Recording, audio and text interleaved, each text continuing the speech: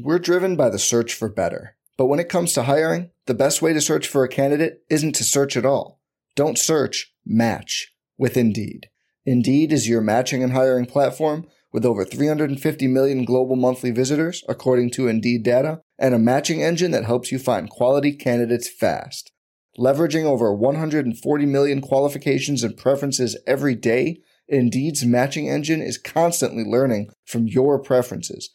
Join more than 3.5 million businesses worldwide that use Indeed to hire great talent fast. And listeners of this show will get a $75 sponsored job credit to get your jobs more visibility at Indeed.com/Blue Wire. Just go to Indeed.com/Blue Wire right now and support our show by saying you heard about Indeed on this podcast. Indeed.com/Blue Wire. Terms and conditions apply. Need to hire? You need Indeed. This podcast episode is brought to you by Coors Light. These days, everything is go, go, go. It's nonstop hustle all the time. Work, friends, family, expect you to be on 24/7. Well, sometimes you just need to reach for a Coors Light because it's made to chill. Coors Light is cold lagered, cold filtered, and cold packaged. It's as crisp and refreshing as the Colorado Rockies. It is literally made to chill. Coors Light is the one I choose when I need to unwind. So when you want to hit reset, reach for the beer that's made to chill. Get Coors Light in the new look delivered straight to your door with Drizzly or Instacart. Celebrate responsibly. Coors Brewing Company, Golden, Colorado. Support for this podcast comes from U.S. Bank. U.S. Bank wants to know how you reward yourself because they have cards that make every day more rewarding. Are you a points hoarder, cashback guru, low intro APR lover? With U.S. Bank, it's up to you because they have the cards to fit your lifestyle. So earn more whether you're shopping at a gas station or grocery store, even while planning a staycation. Learn more at usbank.com/creditcard. U.S. Bank credit cards are issued by U.S. Bank National Association ND. Some restrictions may apply. Member FDIC.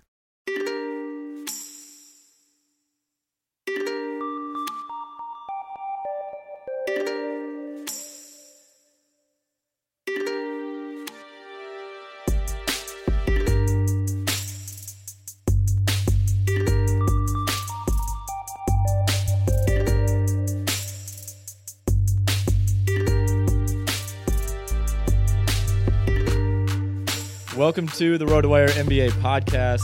It is Thursday, December 7th. Whalen here with the great James Anderson. We got an action-packed show coming up here. So many things to get to, including James's what's sure to be glowing review of a Jay-Z concert, which you recently attended earlier this week. But I'd be remiss if we didn't mention today is Al Thornton's birthday. Do you remember Al Thornton? Were you very high on Al Thornton coming out of Florida State, as many were? I remember him. I was not very high on him. Really? What was there to be high on? He was like a crazy athlete, right? But I mean, that was about it. Yeah, he in wasn't. retrospect, especially cousin of Marcus Thornton. I think a lot of people do forget that. Yeah, it's a blue blood family. The 14th overall pick in the 2007 NBA draft, one spot behind Julian Wright, and one spot ahead of Rodney Stuckey. So probably about right. Other notables from the 07 draft: AC Law, Sean Williams, Boston College, Javaris Crittenton, free Javaris, Daquan Cook. I was very high on Daquan Cook. I was of course, a big who Cook wasn't? guy. Yeah. So is that known as the AC Law draft? No, it's not. It's the Alondo Tucker draft. Okay. He went 29th to Phoenix. Also the Morris Almond draft, former Rice standout Morris Almond. And it was also the Nick Fazekas draft. It was the Big Baby Davis draft, the Sun Yu draft. It's like a who's who of. You start getting into some serious names. James On Curry. You remember from OK State? James On Curry. Yeah. Right. And not Jameson. James On. He was capitalized. I wasn't high on him for NBA purposes, but I loved him in college. Right. He had cool hair, headband. He was everything that I was looking for at the time in a college basketball player. I was a huge fan of his. But enough about the 07 draft. We'll talk a little bit about the 2018 draft later on. But we should start with what's probably the biggest news, I guess, in the NBA right now. And that is that Quinn Cook is starting at point guard for the Golden State Warriors. Why, you ask? Because Stephen Curry He's going to miss, sounds like 2 to 3 weeks, perhaps a bit more, depending on how the recovery goes with that right ankle. But the Warriors were just fine last night, playing in Curry's home state of North Carolina. Blew the doors off the Charlotte Hornets. It was a 14-point victory. It was really never all that close. Triple-double for Kevin Durant. Quinn Cook, 8 points in 22 minutes. I'm kind of expecting the Warriors to... I mean, I wouldn't even slow down, I guess, by their standards over these next couple of weeks. I think there'll be a couple hiccups, playing without Steph Curry, something that they really haven't had to do in this era, with Kevin Durant as a part of the team. But I think Durant showed last night, even, with Draymond Green out as well, that this machine is still a very, very good team, even without, 2 of the top 15 players in the NBA.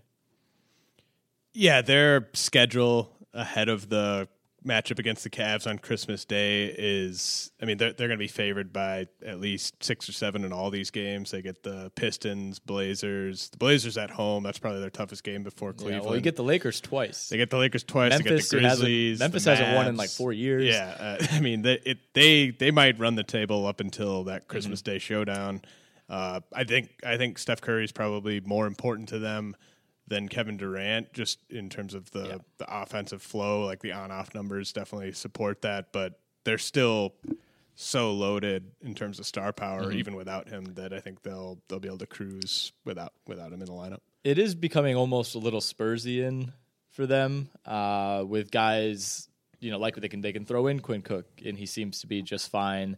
And even the way that they've drafted in recent years, it seems like they've hit on everybody. Is Kevon Looney, and he hasn't even been all that good for them, but is Kevon Looney playing 10 minutes a night for like any other team in the league right now? Is he even in the league if he's out on the Warriors? I don't know that he is. JaVale McGee was out of the league essentially until Golden State, threw him a life vest or whatever you want to call it. Jordan Bell, it seemed like from day one, was a perfect fit for them. Patrick McCaw, perfect fit. Ian Clark, really good fit, ended up finding a home elsewhere.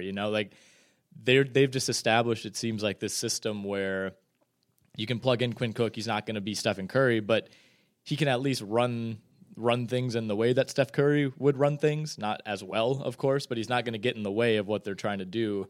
And that's maybe the biggest strength that you can say about any team. And I think that's what we've seen from San Antonio for the last 2 decades. Yeah, I think the fear is that this maybe forces some of their other stars to try to do too much or maybe overexert themselves, maybe play through something they wouldn't normally play through. God forbid Klay Thompson has to play 36 minutes in a game. I love Klay. Me too. But, yeah, I think that Durant is still a top 2 player in the league. He's top 3. It's either him or Curry for who's 2, and I personally, I think they're both better. I think a certain guard in Houston would have something to say about that. I just don't. I want to see that. I want to see him I want to see his style actually translate into postseason wins before. Durant and Curry have kind of proven over the past. What have they ever done? MVP in regular season's fine. Russell Westbrook won that last year, and where he's not even close to this conversation. So, is the studio going to burn down? these fire takes? Not even close to being a top 3 player in the league. I agree he's not a top 3 player, but I think a lot of people would fight you on that. You do? You think I people think would so. fight you on I that? I think a lot of fans of the NBA would fight you on that. Fans right? of Russell Westbrook. Fans would of fight Russell me on that. Westbrook. Sure. I think Russell Westbrook's family would argue that. But yeah, I think they're kind of locked into the 2 seed. Honestly, the Warriors. You mean no lower, or they're not going to get the 1? I would bet money on the Rockets getting the 1 at this point, just based on the way that Chris Paul has played since coming back. They're in such a groove right now for regular season success, with Harden able to kind of dial back his effort in certain areas, and he's improved as a shooter in other areas this season. That just the supporting cast they have is just so perfect for what they want to do in the regular season. And I think the Warriors, we've talked about on the podcast before, they just have zero incentive to do anything other than just try to set everything up for the postseason. Why did we not consider parlaying a Jaguars playoff berth with the Warriors not finishing with the best record in the Western Conference. And Canelo winning in the Sure. And the Jaguars finishing with a better record than the Packers. Yeah, lots of parlays left on the table. Billionaires right now. Elsewhere in the NBA last night, we won't go game by game or anything like that, but Cleveland's won 13 straight. You mentioned Golden State, and I agree with you. I think there's a decent chance that they could run the table until the 25th. I mean, that's only 7 or 8 games, which for them is not much, but is there a chance that Cleveland could go into this? They would have to win 8 more and would be at 21 in a row going into Oakland on Christmas Day. So Cleveland goes at Indiana tomorrow. That's Friday. They host the Sixers on Saturday. Pretty tough back-to-back, 4 games in, I think that's 5 or 6 nights for them. But then after that, you host the Hawks, which should be a win. You host the Lakers, which you think is a win. Host the Jazz, that could kind of go either way. At Washington, a team that might still be without John Wall. At Milwaukee, home against Chicago.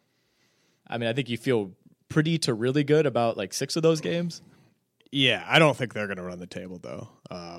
There's just at least 3 of those games, they're going to only be like 4 or 5 point favorites. So I don't really see them stringing together wins in all those. That's not a controversial statement by any means, but I mean, they certainly could, and that would be crazy, and that would make for excellent TV on Christmas Day if you get like a Warriors-Cavs game where it actually seems like a fair fight. That would be there'd be that. It would. I mean, there's a good chance that would be Curry's first game back from the injury, and honestly, maybe it would be more fun if Curry's still hurt. So that would actually level the playing field a little bit. But yeah, I mean, the Cavs. Defensively, they've been better. They've worked their way up, toward like their 22nd or 23rd in defense now, which by their standards is, remarkable. Offensively, they've still been good. It does still feel to me, though, like it's a little too LeBron dependent. The role players have been, guys like Kyle Korver have been really good. Dwayne Wade, that's maybe the biggest surprise for me is that Dwayne Wade has humbly, willingly, and like effectively accepted this like perfect 6-man role. I did not think that was going to happen, especially after the first couple of weeks of the season, but that's been huge for them. But even last night, like, you're only beating the Kings, who are, in my opinion, one of the 3 worst teams in the league. You're only beating them by 6 at home, and it basically took a LeBron dagger step back 3 in the final 30 seconds to really seal that game, and that's worrisome in a lot of ways. Yeah, but when has this team not been LeBron dependent? Like I just think the gap between LeBron and the next best guy is bigger than it's ever been for him, at least since his first Cleveland stint. Does that make sense? Yes, because it's the gap between him and Love, basically. Right, and Love's been good, and we should probably start talking about him as an all-star. Like these last couple weeks, he's been really awesome. There's a lot of guys deserving of all-star appearances in the East. There's going to be It's going to be like the first year that I can remember where there's going to be legit snubs in the East. Yeah, and that's usually first time in like 15 years that someone's been snubbed. Yeah, it's. I mean, do we need to talk about Jakar Sampson or do we?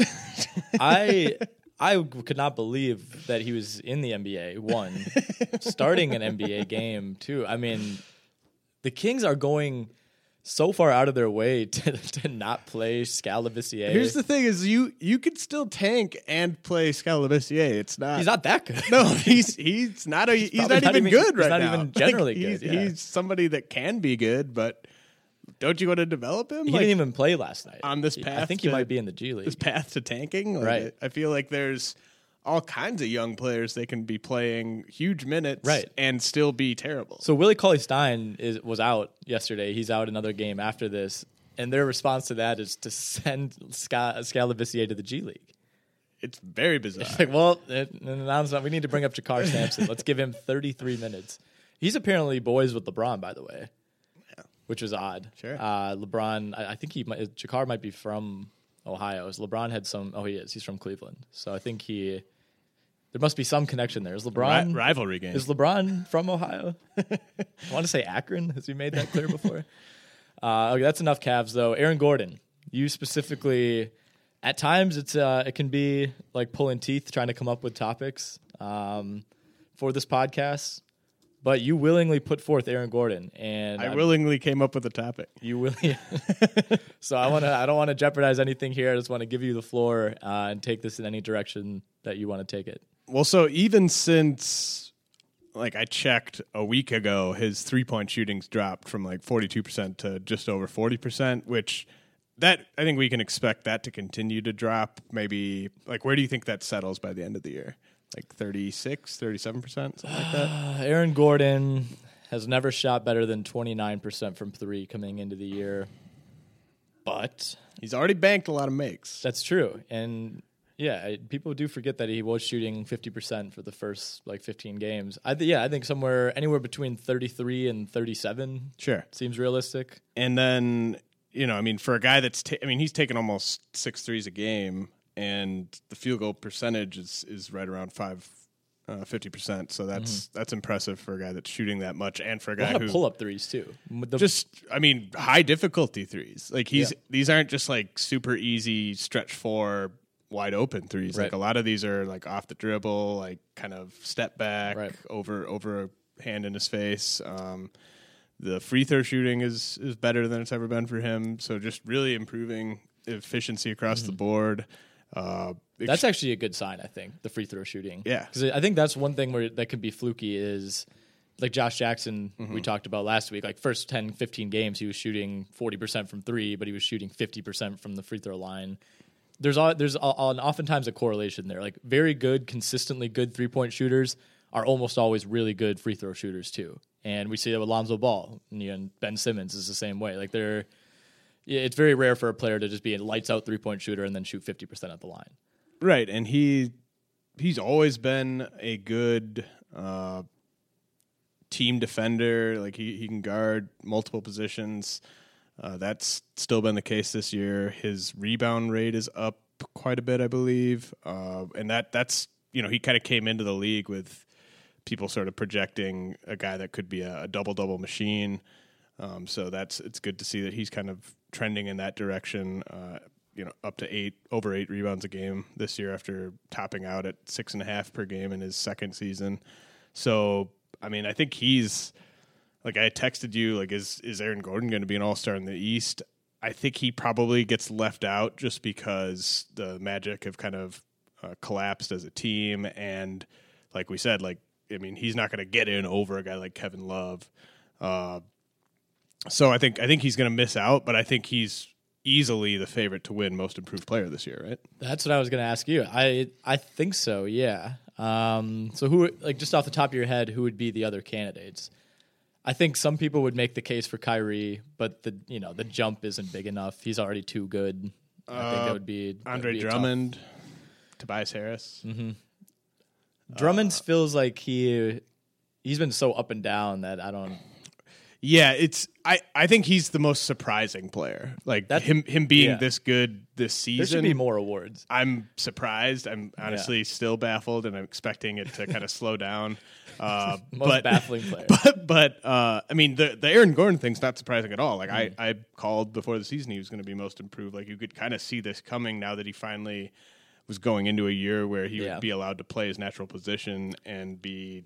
He's still young. He's incredibly young. I think he was one of the youngest players from his class in that draft. So it's not surprising that it took him till his age 22 season to finally kind of start putting this together. Yeah. Also pretty cool that, he hit almost 50 home runs for the Yankees this past season. How many did quote unquote Aaron Judge hit? Yeah, I think it was around 50.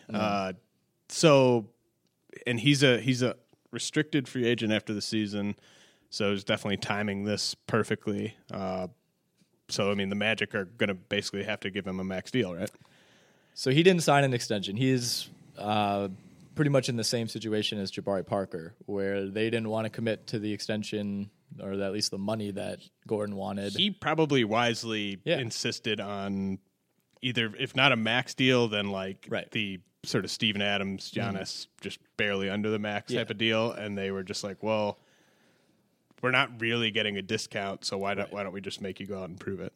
Exactly, and as we've detailed, I think it was probably a couple months ago, it gets pretty rare for players to decline that, and for teams, especially, obviously there are exceptions like a Mario Hezonja type of thing. You're not going to sign that guy to an exception, but players who are drafted in the top 10 and play pretty well, usually it's just a given that you sign that contract. It's so rare to see any top tier young player switch teams in his first 4 years in free agency. But I think what we're going to see with Gordon is he's going to be restricted. Someone will throw him the max. It might just be the Magic, like they might just give him a max this summer.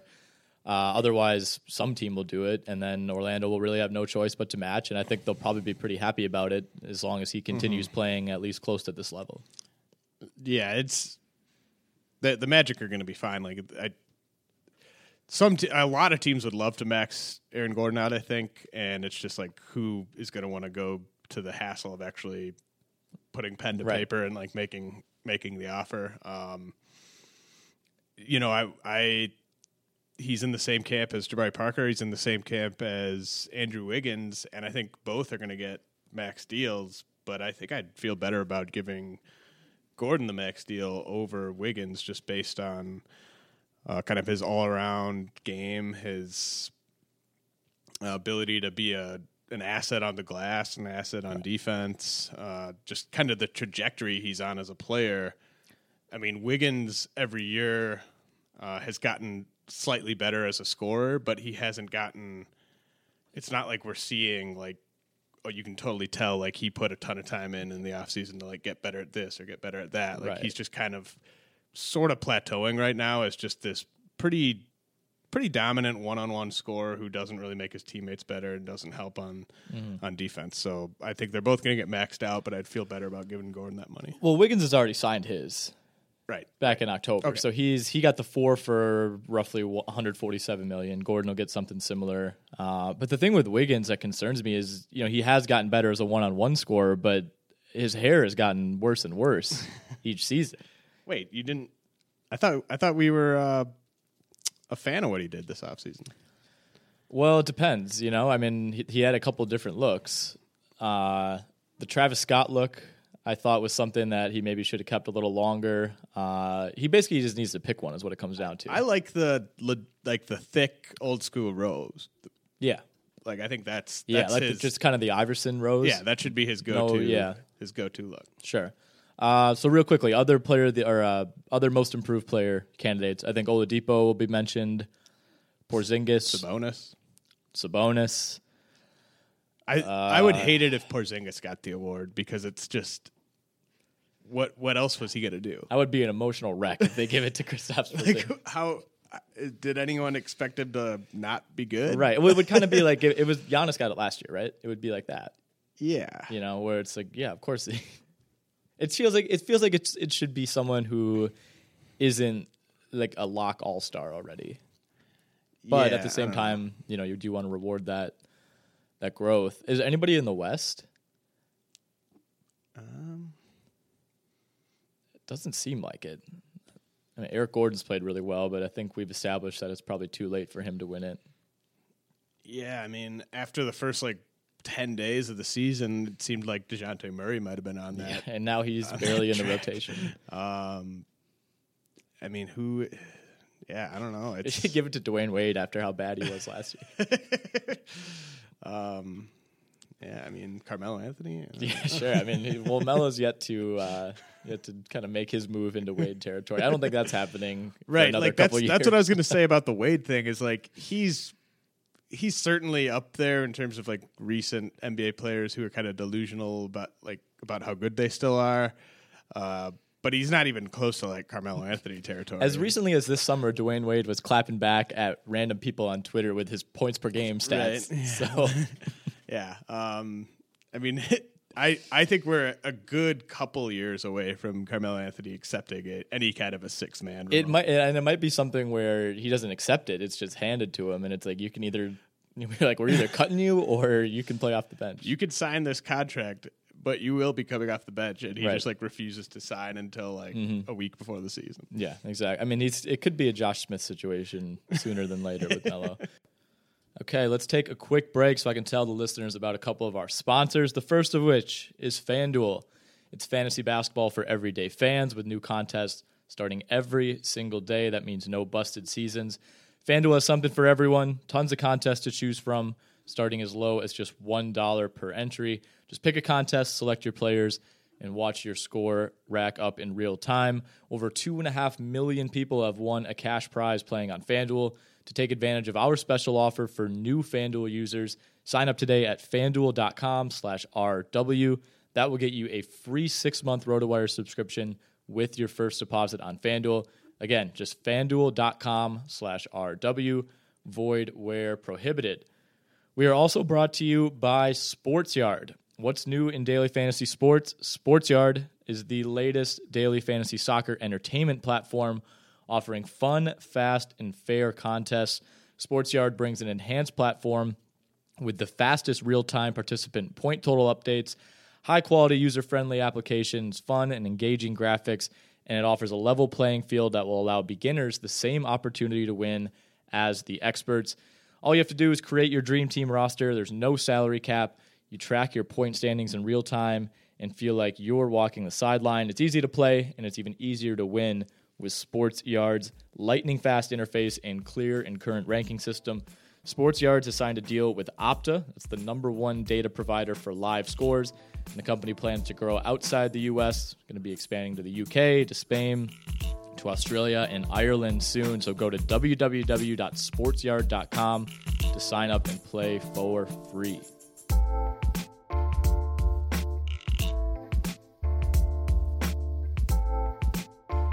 Mo Bamba. I wish we could convey a photo through a podcast medium, but the still image, and if you're listening to this, there's a good chance you've probably seen this photo from Tuesday night's game against VCU. Mo Bamba, the dunk itself was pretty impressive, but the photos and the still shots of the dunk, I think, were arguably more impressive.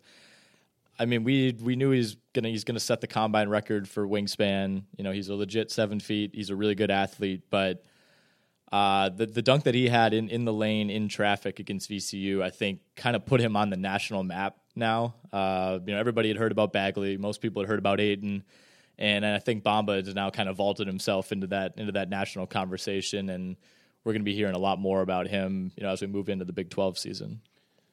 Yeah, I think he's a fascinating case for, like, how high can your draft floor be just based on the measurables, like the stuff you're going to test on at the combine.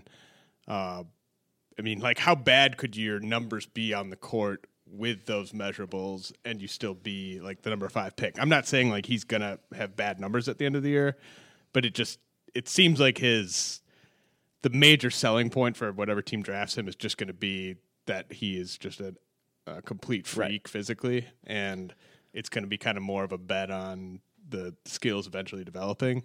Yeah, and go ahead. I don't see him really falling any lower than, like, 6 in the draft. He could be terrible is basically what I'm saying, and I think that just the incredible length and size that he presents is going to be enough to get him going in there. Well, I mean, like I was saying to you when we were getting murdered in bar trivia last night, was nobody else has really, below this kind of Big 5, Big 6 guys, like, no one else has really made a strong case yet. And granted, the college season is still young, but like you said, even if Bamba just plays okay the rest of the season, like, what team in their right mind would take Miles Bridges over Bamba? Right. I don't see any way that, like, Bridges or Robert Williams go ahead of him. Why? Could you see a guy like Jaren Jackson going over him? If he, like, just had a steady kind of... He would have to really, really turn it on. Improvement. NBA DraftNet has Jackson at 6 right now. That's probably a little higher than I would have expected, but, it depends. I think at some point, when you're drafting that high, you don't want to be drafting for position, but when it's so stacked towards big men. I think the two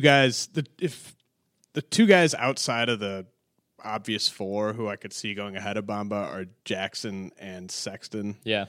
And I would just be absolutely shocked if anyone else went ahead of him. Mm-hmm. And, I think as long as he just kind of treads water and, like, everything else sort of stays where it is, it's going to be fascinating to debate Bamba versus Michael Porter. Yeah. Because you're just, with Porter, I think you sort of know what you're getting. With Bamba, it's the range of outcomes is just gigantic. Yeah, I mean, Texas isn't playing through Bamba whatsoever. You watch Duke, and that's a really Duke's the most talented team in the country, and they're still making an effort. You have these other 5-star guys are willingly deferring to Marvin Bagley every time up the court. You watch Texas, and granted, the first full Texas game I watched was against VCU, and VCU, the way they play, it does force you into a lot of guard-dominated transition because they're pressing you like crazy. But they were not dumping it into Mo Bamba. They were not making an effort to get Mo Bamba involved. I mean, I think he's taken double-digit shots in only one game so far this season. He's basically just making a living on like offensive rebounds, putbacks, dunks, which is fine. And that's still equating to 11 points, 10 rebounds, and 4 blocks a game. Who are some recent college prospects that kind of remind you of that, and just that they he sort of reminds me a little bit of like DeAndre Drummond DeAndre Jordan as a freshman, Andre Drummond as a freshman. A little bit like Jonathan Isaac last year, although he kind of came on once conference play got going. Yeah, I mean, DeAndre is not a bad one, but he was never viewed. DeAndre got drafted in the second round, right? It's not like he was this huge prospect coming in. He was a huge prospect, I think, coming out of high school, and then he kind of took a while to regenerate that hype when he was in college. I mean, honestly, it's tough because Bamba is so defensive focused, and he can shoot it a little bit. He's only 2 of 13 from 3 on the year, but he at least is pretty comfortable, and his jump shot looks pretty good for a guy with arms that long. Usually that doesn't translate. I mean, do we want to go all the way back to Greg Oden? I don't know about that. It's not. I mean, Greg Oden was obviously one of the best players in the country at Ohio State, but it's not like he was averaging like 30 and 15. The numbers weren't that good. You would still try to get him the ball in the post. True, that's true. They funneled possible. Yeah, that's a good. Yeah, I mean, what about Embiid? Because we were not talking this time in the college season in 2014. We were not talking about Embiid. Embiid's a really good one. It's just you could make that comparison up to this point in the season. Yeah. It's just impossible to envision Bamba going from where Embiid was to where he finished in this. I mean, what Embiid did as a freshman was really pretty amazing. Yeah, I mean, Nerlens Noel. He was in a unique situation. I think skill set wise, they're fairly similar, but that was like the first bad Kentucky team. So Nerlens ended up having to do more for them than he would have like any other year there.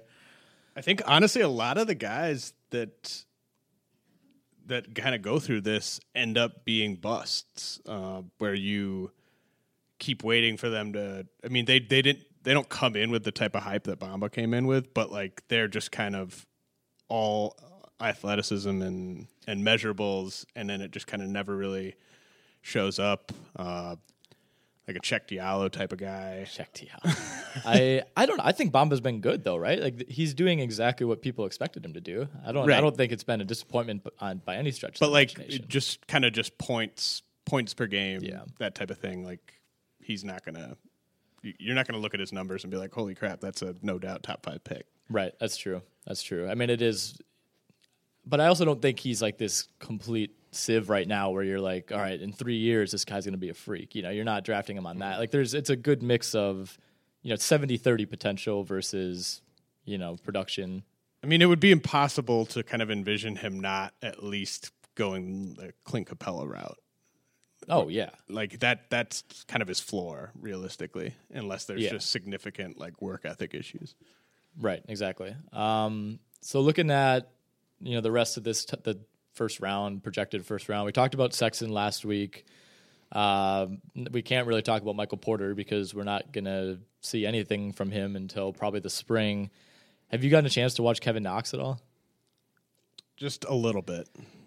I've been mostly impressed with him. I mean, he's a guy that, from what I've read, wasn't like he was always a football guy first until the last like couple years, right?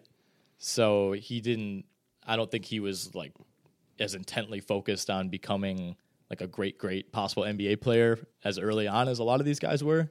So when you look at it through that lens, he's kind of further along maybe than he should be considering how long he's been taking basketball seriously. But measurables wise, he's, ideal 6'9", 220, Defensively, he should be a monster. He does kind of remind me of Paul George, and I know that's a lazy comp just given the physical skill set. But he's smooth. He can handle the ball. He can spot up. He can pull up.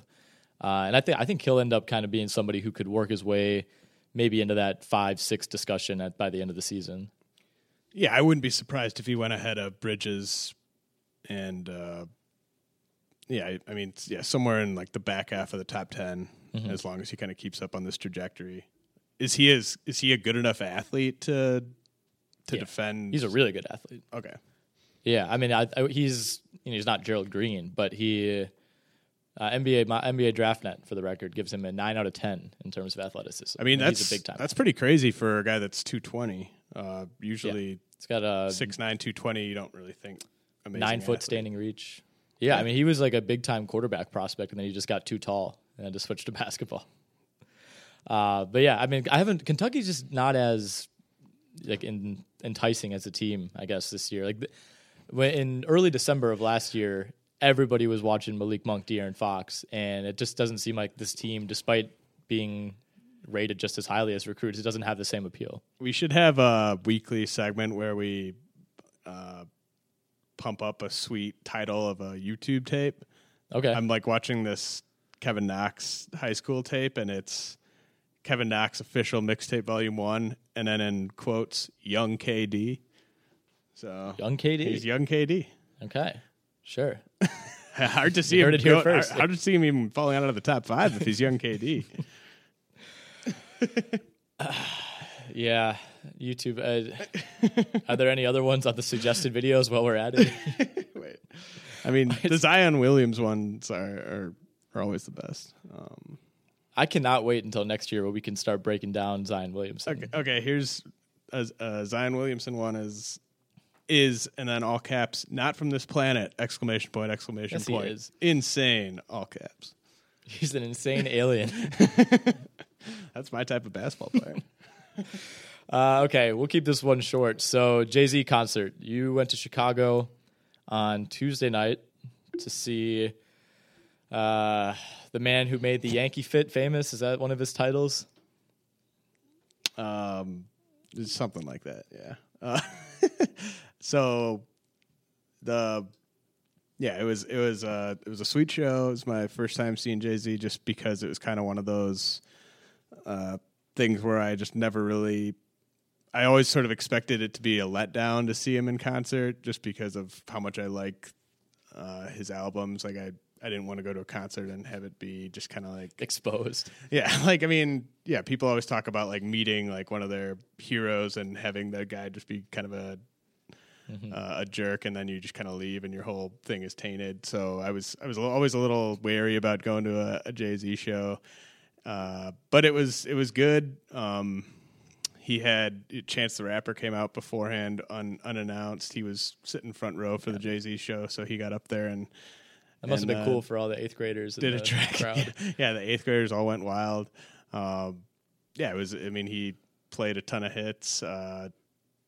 Apparently, at every Jay-Z show, I was talking with a buddy who's seen him a few times. He'll like play, 15 hits in a row, and then he'll just yell out, "I got 1 million of these!" Like, and he that's like that's like a line that he drops at every show. Sure do, Jay. That was great. He did a sort of a fake out move, which I thought was a little Bush League towards the end. He was about to play something off Watch the Throne, and he got like 10 seconds in, and then had him rewind the track, and he's like, I'm in Chicago, like I need everyone on this, like, and then he had everyone count down from 10 to 1, and everyone like gets their cameras out, and everyone like thinks Kanye might be coming out, and then he just. Chief Keef. He just did the track as he was doing it in the first place. So did people boo him after that? No, but it was just. I mean, it was a total like bait and switch. Like he was setting it up like the exact way you would set it up if Kanye was going to come out, and then he can't believe you fell for that. I mean, I wanted to believe, That would have been pretty cool. I'll admit that. So Vic, you think so? Yeah, that would have been cool. So Vic Mensa is the opener. You texted me and said, "Who is Vic Mensa?" Yep, accurate. What did you think? It was okay. Okay. You know, I don't know. He was good. He was not really my style necessarily. Like if you're gonna be kind of a political conscious rapper, like I feel like the bar is sort of high to kind of pull that off and have it still be something that you're gonna listen to again and again. You know, I mean, like I think Kendrick Lamar pulls that off pretty 2 well. Chainz, I think as well, right? Sure, yeah. 2 Chainz, yeah. But yeah, it's. I thought he was good. It was cool that he got a chance to go up with him. I honestly used a lot of his set as a, you know, go get another drink, and then go back, you know, that type of thing. Absolutely. So that was a good set for those purposes. Mm-hmm. Did he play Dirt Off Your Shoulder? Because that's where Jay-Z kind of began for me. So I actually, on my Instagram feed, I posted a video of like a quick video of him doing Dirt Off Your Shoulder, just because that was the coolest light sequence. So yeah, that was pretty cool.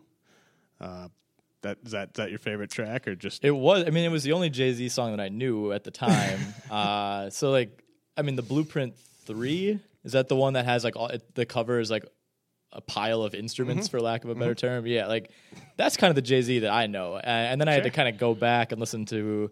I was introduced to the Black Album from the documentary Through the Fire. Have you ever seen that? No. It's about Sebastian Telfair. Okay. Great documentary. And there's a lot of Jay-Z songs. You know, Sebastian Telfair's from Coney Island. So that's where I first heard Lucifer and my first song. Sure. And I was like, who is this guy? Who's this guy? Man, this is the same guy. It's the same guy who did Run This Town? Oh, my God.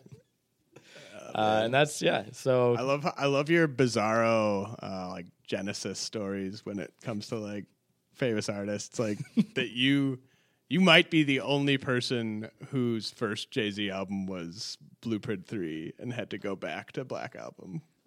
Well, you know, I mean, Blueprint 3 came out, that was freshman year of high school for me. So it's like before that, I wasn't really going way out of my way to research. I have a lot of good memory. I know everyone hates on his catalog, like after Black Album. I think a lot of like diehard Jay-Z fans think that like the quality of the music really sort of fell off because he retires after Black Album, then like comes back, and I think a lot of people don't think the stuff's as good. And like I generally agree with that, but I also think. Like, I thought Blueprint 3 was a pretty good album. I have a lot of fond memories in college listening to that one. And, you know, I don't really like American Gangster or Kingdom Come that much, but, I mean, I think that there's good tracks on both of those, so I don't think he really fell off. I just think he sort of stopped living up to his standard that he set with Black Album. Okay, last thing, Midnight Tonight, Big Sean, Metro Boomin, collab album. Scale 1 to 10, how excited? I'm going to guess like a 1. Is it 1 to 10 or 0 to 10? 0 to 10. 0. 0? Yeah, 0. That low on Big Sean. Yeah. Okay. All right, fair enough.